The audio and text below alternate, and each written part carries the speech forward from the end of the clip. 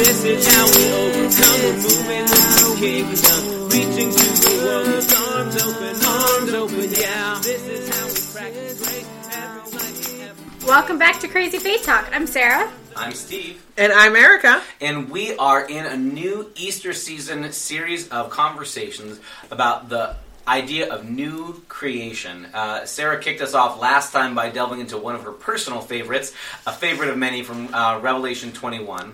And we're going to unpack the idea of new creation going backwards through the Bible. Not just for the novelty of it, but because I think of a really good theological point that is made through a really terrible example. Sarah and I both went to a seminary where there was a long-remembered professor who used to, he said, read mystery novels by going to the last chapter first, finding out who did it, reading that chapter, and then going back to see how everything got to that point. Many people would argue that's a terrible way to read mysteries because you like finding out how it happens along the way. But the good Professor Bowman, who used to do this, did it not because he thought it made the reading better, but I think as just to be a sermon illustration for how the story of the Bible went. Because he said, following in the long line of many other good theologians, the idea that the Christian story is one that we know how the story ends, and that changes how we live and see the rest of life in the meantime. So this idea of new creation this is where everything is headed, a renewal, a restoration, a brand spanking new creation is where things are headed, and that changes how we live in the meantime. So that's what this whole series is about, looking at how the Bible does that, and doesn't just do it in the last chapters, but actually that is being hinted at throughout. So where are we going to go in particular today, Erica? Well, since we started in Revelation last week, we're moving now to the epistles. And we're going to be in 2 Corinthians and Galatians. So we'll start in 2 Corinthians chapter 5, and we'll pick up in verse 16, where Paul writes, "From now on, therefore, we regard no one from a human point of view, even though we once knew Christ from a human point of view. We know him no longer in that way. So if anyone is in Christ, there is a new creation. Everything old has passed away. See, everything has become new. All this is from God, who reconciled us to himself through Christ, and has given us a mystery of reconciliation. That is, in Christ God was reconciling the world to himself, not counting their trespasses against them, and entrusting the message of reconciliation to us. So we are ambassadors for Christ, since God is making his appeal through us. We entreat you on your behalf of Christ to be reconciled to God. For our sake he made him to be sin who knew no sin, so that in him we might be made the righteousness of God." So in here we get that line again. Everything is being made new. And again, it kind of harks back to when we were talking about the resurrection a few episodes back in our Lenten series, of how through what Christ did on the cross and through his resurrection, he is making all people new, all things new. I think that's a helpful distinction. It's not the world being made new necessarily here, but us. It's people being made new. And hopefully then, because we're made new, we also then turn around and continue that newness and make our world a better place. But specifically here, it is we who are in Christ has been made new. So the point you're trying to emphasize, am I hearing it, is that the problem with the current status of things is not just that the dirt is bad and we need new dirt, and I'm perfectly fine, I just need a new environment to live in, but that I'm part of the problem and I need to be made new. And that the good news isn't just God will give us new environment, but that the things in me that are in need of being restored and renewed are being renewed. Right, and because I'm not good at Greek and we're not actually looking at the Greek, we're looking at the English, I think that the verb tenses might be odd, but it makes it sound like it's either already happened or is continuing to happen. It's not a future event. It's, we are currently being made new or we have been made new. Again, I'm unclear as to the verb tenses because Greek is not my forte. And I'm thinking, and this is really, really hazy because this is going way, way back to the last time I spent any time in this passage, but I think even from the way I've seen other paraphrase translations that try and get at what's going on in the Greek, I think this might be one of those funny places where Greek is allowed to get away without a verb, and we're left with sort of how's it supposed to be? And I've seen people who translate it as if anyone is in Christ, voila, new creation, or you just skip the verb altogether. But definitely the idea is something new has begun, not maybe in the future this will be a possibility. And I think that's an important idea because, as you touched on a couple of episodes ago too, Erica, the idea that Christianity isn't just, well, there's no hope for this life, but maybe you'll get a spot in the afterlife. But what the Bible sometimes calls eternal life is something that begins now, and that the biblical writers treat as this new reality that has begun for us. So, yep, it continues even beyond death, but now this new kind of life has begun, and God has begun this new creation in us too. And really, this new reality started even long before any of us were alive. It started, again, at the cross and the resurrection.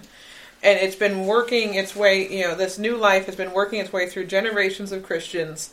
And with every new Christian, we get to that point in our life where we recognize that God is doing this new thing in us. This is a moment, if you're willing, for me to add a bit of shameless promotion for a bit of church nerdery that I've come to love over the years. Love church nerdery. So, this bit of church nerdery is all four of the gospel accounts note that Jesus is raised from the dead on the first day of the week, the beginning of a new week, right? And at some point in church thinking, and when we started having our own buildings and weren't just meeting in people's houses, people started designing and building the spaces that people were baptized in as 8-sided shapes, as octagons. Our baptismal font at the both of the churches where I serve are the frame are octagonal. That's not just our weird idea. There's this long tradition of octagonal baptismal fonts because Jesus rises on the first day of a new week, in other words, the 8th day, and that what happens in Jesus' resurrection is the beginning of a new creation. What happens in baptism is the beginning of a new creation. So for a long time, I just thought it was people like stop signs, but there's actual long-standing imagery and symbolism that 8 is this number, this 8-sidedness, is that Jesus rises from the dead on the first day of a second week of a new week. Jesus rises on the 8th day, so to speak, and it's a new creation imagery that for somebody who for the biblical story that starts with God creates in 7 days, 8 then becomes the number of new creation. And that at some point somebody said, that's what baptism is all about too, and that's what resurrection is all about. I've come to love that imagery and make a point of anytime I can shoehorn that in, like right now, that's like woven into some of the imagery and symbolism of our worship spaces that for a lot of my life I didn't even know. And again, it's not universal, not everywhere does that, but there's an intentionality. It's not just, this shape is close to a circle, it'll fit a circular bowl inside nicely. There's been intentionality in that design. Now that you mention that, because I've never heard that before, I think the font at my church is the same way. I'm going to have to go check that out next time I'm in the building. You're going to have to go count the sides? Yeah. Does it look like a stop sign? Yes. Anyway, so at some point in church history, people began to take seriously that this new creation has begun now. Maybe they would start from the beginning if they were just reading their Bible. That this is a new thing that's begun now in us. What does that mean? Because we live in this tension of there's a lot of me that isn't new, that is slowly wearing down. In fact, what does it mean to talk about us being new creations while we're still also human beings with these physical bodies that wear out, and in a universe that obeys the second law of thermodynamics? It says everything is wearing out. What does it mean to say we're new creations? I think that this would have been a good passage we could have also touched base on for our Atonement series. Okay. Because there's quite a bit of language about forgiveness without actually saying the word forgiveness. Yeah. Because that in Christ, God was reconciling the world to himself, not counting their trespasses against them, and entrusting the message of reconciliation to us. This, I think, is a really important, maybe, I'm glad we're having this conversation, even though it's not technically in the bounds of our Atonement series, because the way that Paul talks about what happens at the cross, it talks about forgiveness without saying somebody had to pay a price. It uses intentionally the language of reconciling, which is more like when two people make up and say, I know we said words to each other, we're putting those aside, we're done. And there's not necessarily a payment of a debt, but more like, are we okay? Yeah, we're okay again, we can be friends again. And that doesn't require the payment of a debt or the punishment of a crime to happen. And nobody has to fight a battle for that to happen either. And this isn't even so much the moral influence idea of, now that God did this, now you have to be good. It's more like Paul is saying, God did the reconciling. That's a done deal. God is saying from God's side, we're cool. You burnt the bridge, but I rebuilt it. And then Paul says, and our job as ambassadors is to go tell the world that it's true, that it's already accomplished, not that if you do something, you can make it happen. Yeah. And I think that's a huge real-world implication for what it means to be a Christian, that we are not religious salespeople. I think sometimes we get caricatured as our job is to sell people on something, and if you do these 5 things, then the afterlife can be yours. When Paul sees it more as, God did the reconciling. That's an accomplished fact. That's a gift that's been handed to you. Here it is. Maybe you weren't aware, but God's done this thing. That we're not selling anything, but announcing something that's already a free gift. I think that, at least to me, is the only reason I can get up and do my job in the morning. If I were just a religious salesperson, I couldn't do it. It just would feel icky to me. But it's not that we're looking to sell anything, but that we're announcing something that God's already done. The other thing that, if we're going to open this can of worms, that Paul gets into is just how big and wide that reconciling is.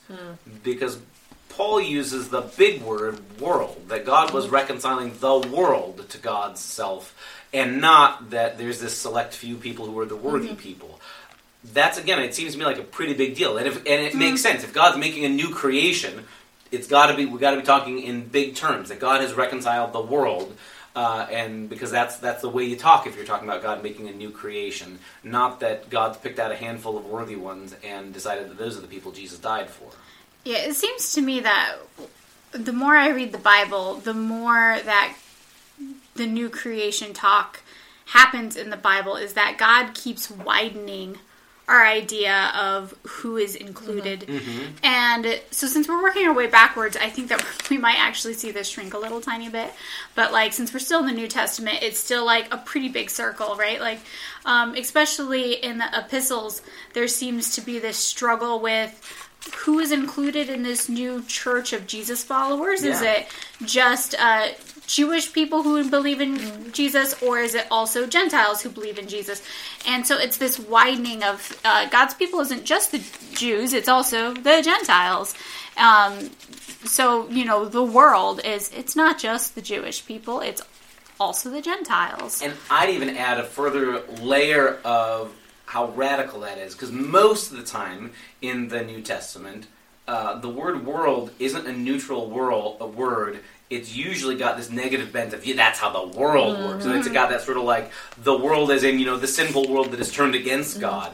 And to say that God reconciles with the world is like a way of saying that while the world has turned its back on God, God hasn't given up. And God isn't waiting for us to make the first move either. The imagery is God saying, they're dead set against me, but that won't stop me. I'm not waiting for them to come around. God's the one who makes the move and does the reconciling. To me, this feels very much like the lived experience. Maybe Paul is thinking of real people in his own life he fought with, because he fought with people. And we've all been in those moments where, when you've had a disagreement with somebody, and you say, well, if they come crawling back to me, or if I'll say I'm sorry if they say I'm sorry first, or I'll forgive them if they come to me first. And sometimes we assume that must be how it is with God, that God's sitting up in heaven going, I'll forgive them if they come to me and ask for it first. And Paul says, no, God's the mature one who says they aren't ready to say I'm sorry yet, but I will come and reconcile with them first. That God is the one who always takes that vulnerable first step, even knowing that we are arms crossed, brow furrowed, turned away from God. That's a big deal, I think. Are there other things, Erica, that you want to lift up from this particular passage to help us hear what new creation is all about? As we're talking about the world, I'm thinking, we're talking how inclusive the world is. It makes me think of Galatians 3:28. Let me find it here. Where Paul writes, there is no longer Greek nor Jew, there is no longer slave or free, there is no longer male or female, for all are one in Christ Jesus. And that's, I think, part of that newness, that those things that tend to divide us, whether it be gender or nationality or faith or traditions, because everything is being made new, those things no longer have to divide us.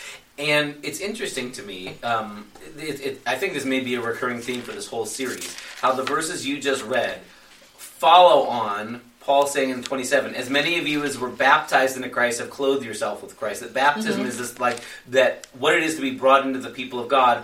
those old boundaries no longer divide us. But also, to borrow the direction we went last episode when we talked about Revelation 21, that there's not like a forced homogeny. It's not like, all right, well, the way God's going to make us all get along is we're all going to be male now, or we're all going to be Greek, or we're all going to be Jewish now. But that this new creation, and that was the thing, that nobody stopped being ethnically Jewish or Greek to belong to the church. Yeah, that's what you brought, but that those things didn't define us anymore, and that the old even economic classes, the owners and the slaves, that they couldn't stop the empire was still going to treat you like a slave. So to be a church member wasn't to say, well, I don't have to be a slave anymore because I'm a Christian. Nope, you had to go back to your regular life where the master might treat you like a slave.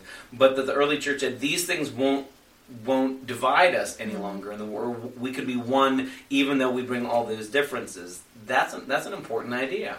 And then at the end of Galatians in chapter 6, Paul's talking just a little bit. He talks about this in a bunch of different places about the, especially earlier on in his ministry. I think in the book of Acts it talks about it too, about the circumcision and do people need to be circumcised to become Christians? Right. And he says, in Galatians 6.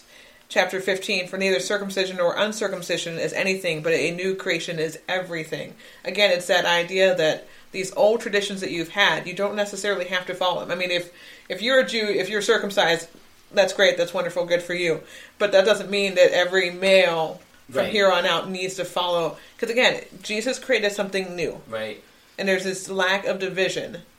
Having to follow some of the old rules and the old ways of doing things don't pertain to us anymore.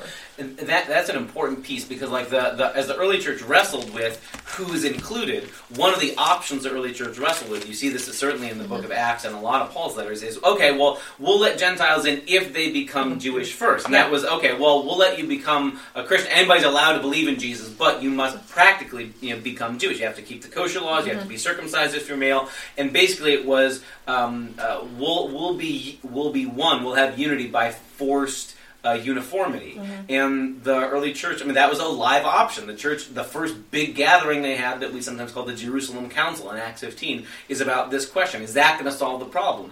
And the answer the early church came up with was, no, you didn't have to stop being Jewish, or Jewish or Gentile. You didn't have to stop being Gentile to become a Christian. And that meant the church deliberately knowingly chose the Messier path of, we're going to be a community where we're not all the same. And that was okay. And again, you can tell the church was really, really wrestling with this, because they knew this is going to be a lot tougher. If we all just mandate everybody says no to bacon cheeseburgers, and we're all going to do the Jewish traditions, it will be our culture that all binds us together, and that's what will make us all the same. And the church seemed to be convinced that the Spirit of God was saying, no, I mean something wider and bigger, and necessarily messier.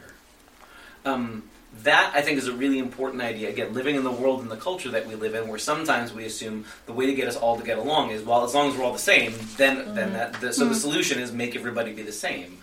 And the New Testament itself says, no, we chose against that. And it's not just by our own whim, but that's where they were convinced the Spirit was leading them, and that's where they were convinced Christ was leading them.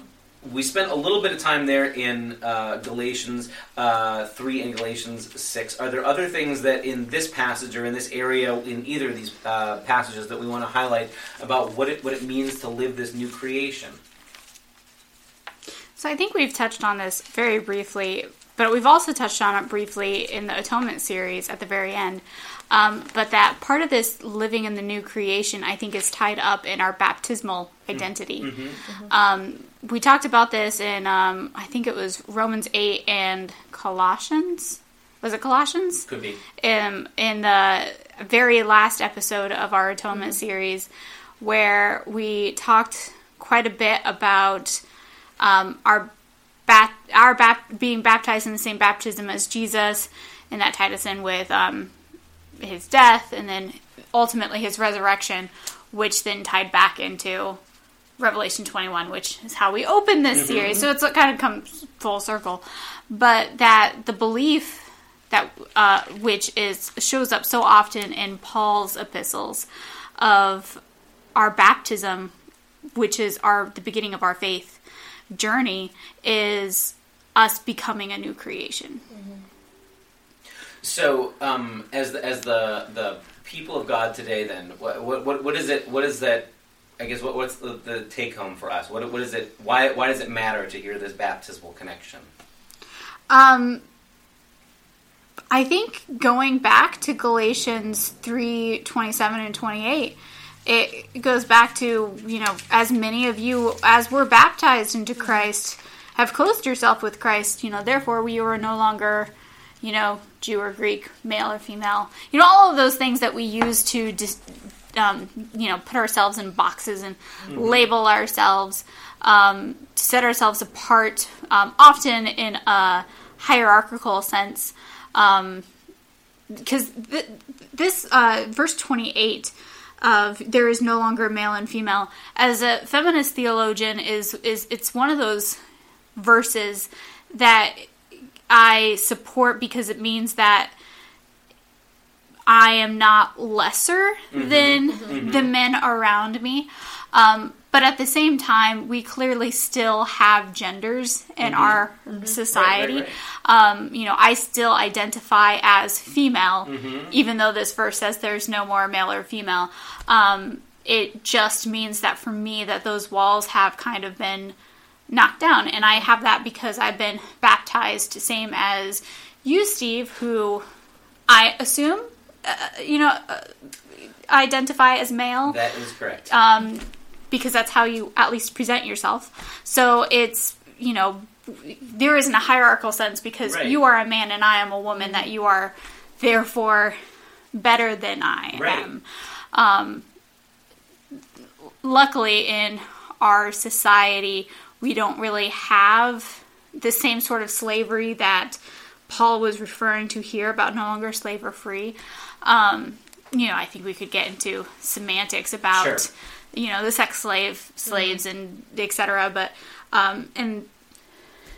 Jew or Greek, there might be equivalents in society today, but that those things ultimately do not matter when it comes to the Christian church, that we are all on equal ground. Or at least Paul is telling us they shouldn't have, and yet, like that famous line of Dr. King's, Sunday morning is still the most segregated hour in America.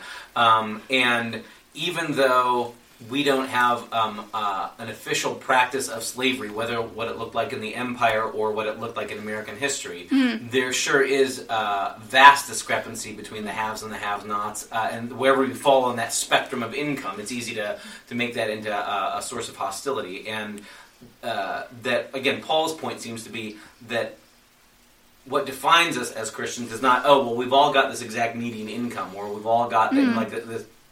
We're deliberately going to be this community that includes and has that breadth of everybody, and that wherever on that spectrum, whatever national background, whatever socioeconomic background, all those things are meant to be included, and those things aren't meant to define us. Now, we have had 2,000 years now of treating this passage like it doesn't exist, or because it says it in the Bible, we don't have to live it. And maybe this is one of the places I want to ask both of your thoughts about what it means to take these passages about new creation seriously. And what I mean by that is, on the one hand, Paul, in all these passages we've talked about today, treats the new creation not as a potential thing that might happen, but as a new thing that is a definite, it's happened, God's begun it already. On the other hand, to look at actual objective reality as we live it, we sure don't live up to that a lot of the times. Are there guidelines, are there dangers when we read these words about new creation? Should we just say the new creation has already happened, therefore any ways we're divided amongst each other, there's nothing we can do about it, the new creation has already come? Or should we be more like, God says there's a new creation, and we're not living like there's a new creation, we should be living differently because we're not practicing what Paul says is already true? How do we deal with the fact that these words are glorious, beautiful, lofty words that speak of an ideal, and that we consistently fall short of that ideal? Well, it is, as you said, Steve, it is an ideal. It's something that we should strive to reach to the best of our abilities. Unfortunately, our old nature still tends to have a strong grasp on us. Our old self, the self that was before our baptism, the self that was us before we died in the waters of baptism, before this new creation came to us. And that's not an excuse to allow those things to continue. It's just a reality. And so, for me, I try as much as I possibly can to live into this new reality, knowing that I'm going to occasionally mess up. But to go back to the Corinthians passage about the reconciliation, it is my job then in those areas where I have messed up, where I have done wrong, where I've not lived in the new creation, not only to seek God's forgiveness, but to seek the forgiveness of those of who I might have hurt by not living into this new creation. That's an interesting idea. I'd never put these together before, but like when we spent the time in Corinthians, we said the message was like, God says the world is reconciled, and our job is to be ambassadors who announce it. That maybe in a similar way, God said that new creation has begun, and part of our job is to keep telling each other where we keep sliding into the old creation, the sort of the old separations, the I'm more important because I'm male, or whatever, that we're called to keep calling each other, no, don't you remember? It's a new creation. Oh, that's right, it's a new creation. And that part of what we keep doing for each other is that anytime we're settling for less than that new creation, calling each other into this is what we're meant to be about.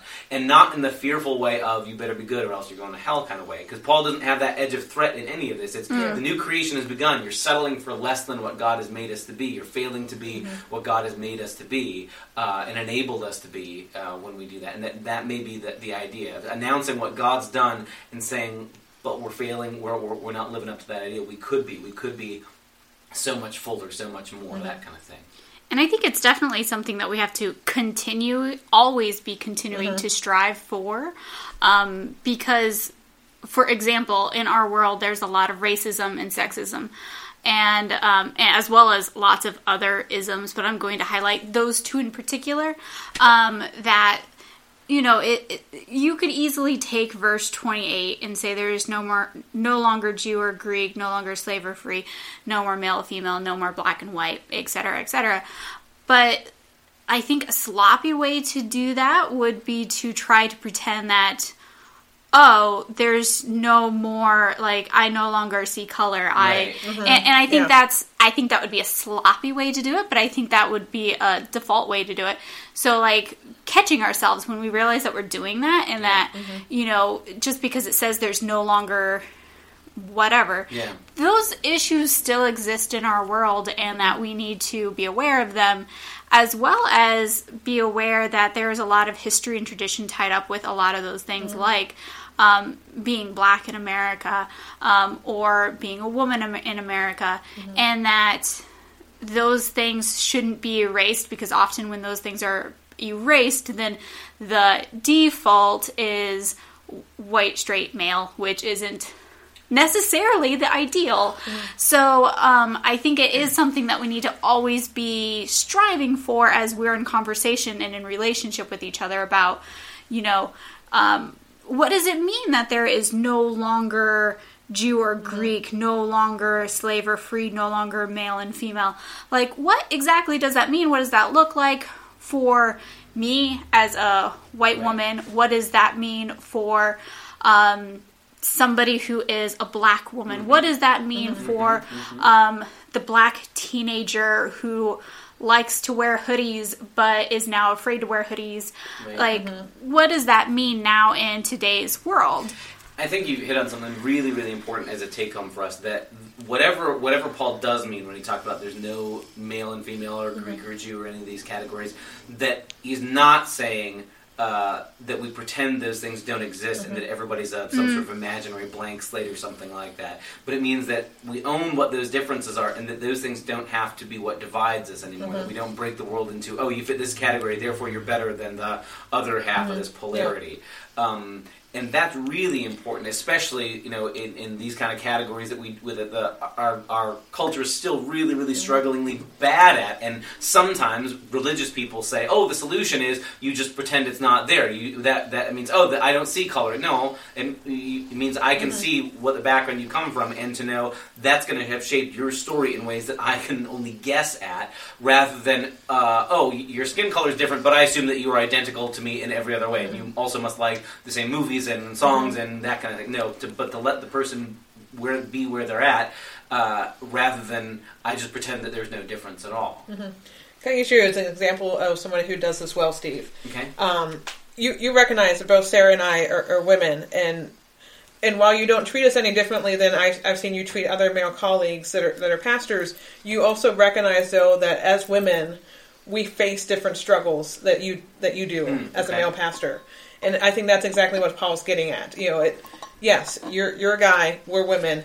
There are going to be some differences, but that does not mean that, you treat us as equally as I've seen you treat any male colleague, but you also recognize that there are some things that we're going to struggle with because of our gender. And thousands of years of history. and you try to seek that out and to understand us, and you often have asked me personally, I know, questions about how that affects my ministry, and I appreciate that because you're recognizing that, you're recognizing the differences in a good way.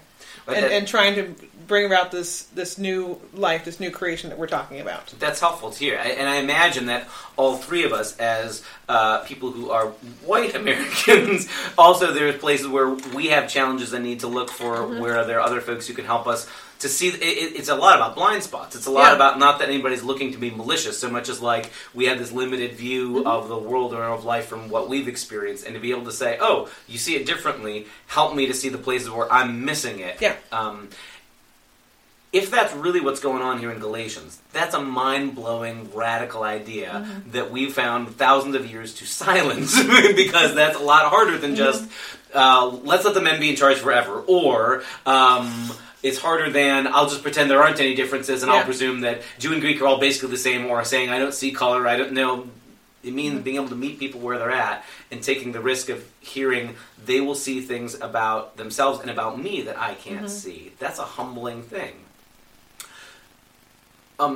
There's plenty more conversation for us to have in this series, but for today maybe we need to stick a pin in it. But this idea seems to be, like, I think we've ended on a point that I hope is really immediately practical, that for all the talk about new creation that could sound very pie in the sky, man, one day it'll be great, in the meantime, but like here in the meantime, how do we live? Well, we live looking for other people who can help us to see more clearly and honestly, and maybe people who can catch the blind spots that each of us bring to life.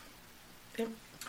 Well, we'll join you next time, if you dare, for more fun in this new creation here on Crazy Faith Talk. See you guys. Bye. This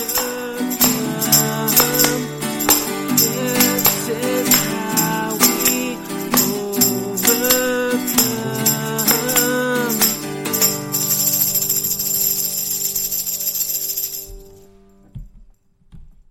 Hello, it is Ryan, and we could all use an extra bright spot in our day, couldn't we? Just to make up for things like sitting in traffic, doing the dishes, counting your steps, all the mundane stuff. That is why I'm such a big fan of Chumba Casino. Chumba Casino has all your favorite social casino-style games that you can play for free anytime, anywhere with daily bonuses. That should brighten your day a little. Actually, a lot. So sign up now at ChumbaCasino.com. That's ChumbaCasino.com. No purchase necessary. VGW Group. Void where prohibited by law. See terms and conditions. 18+.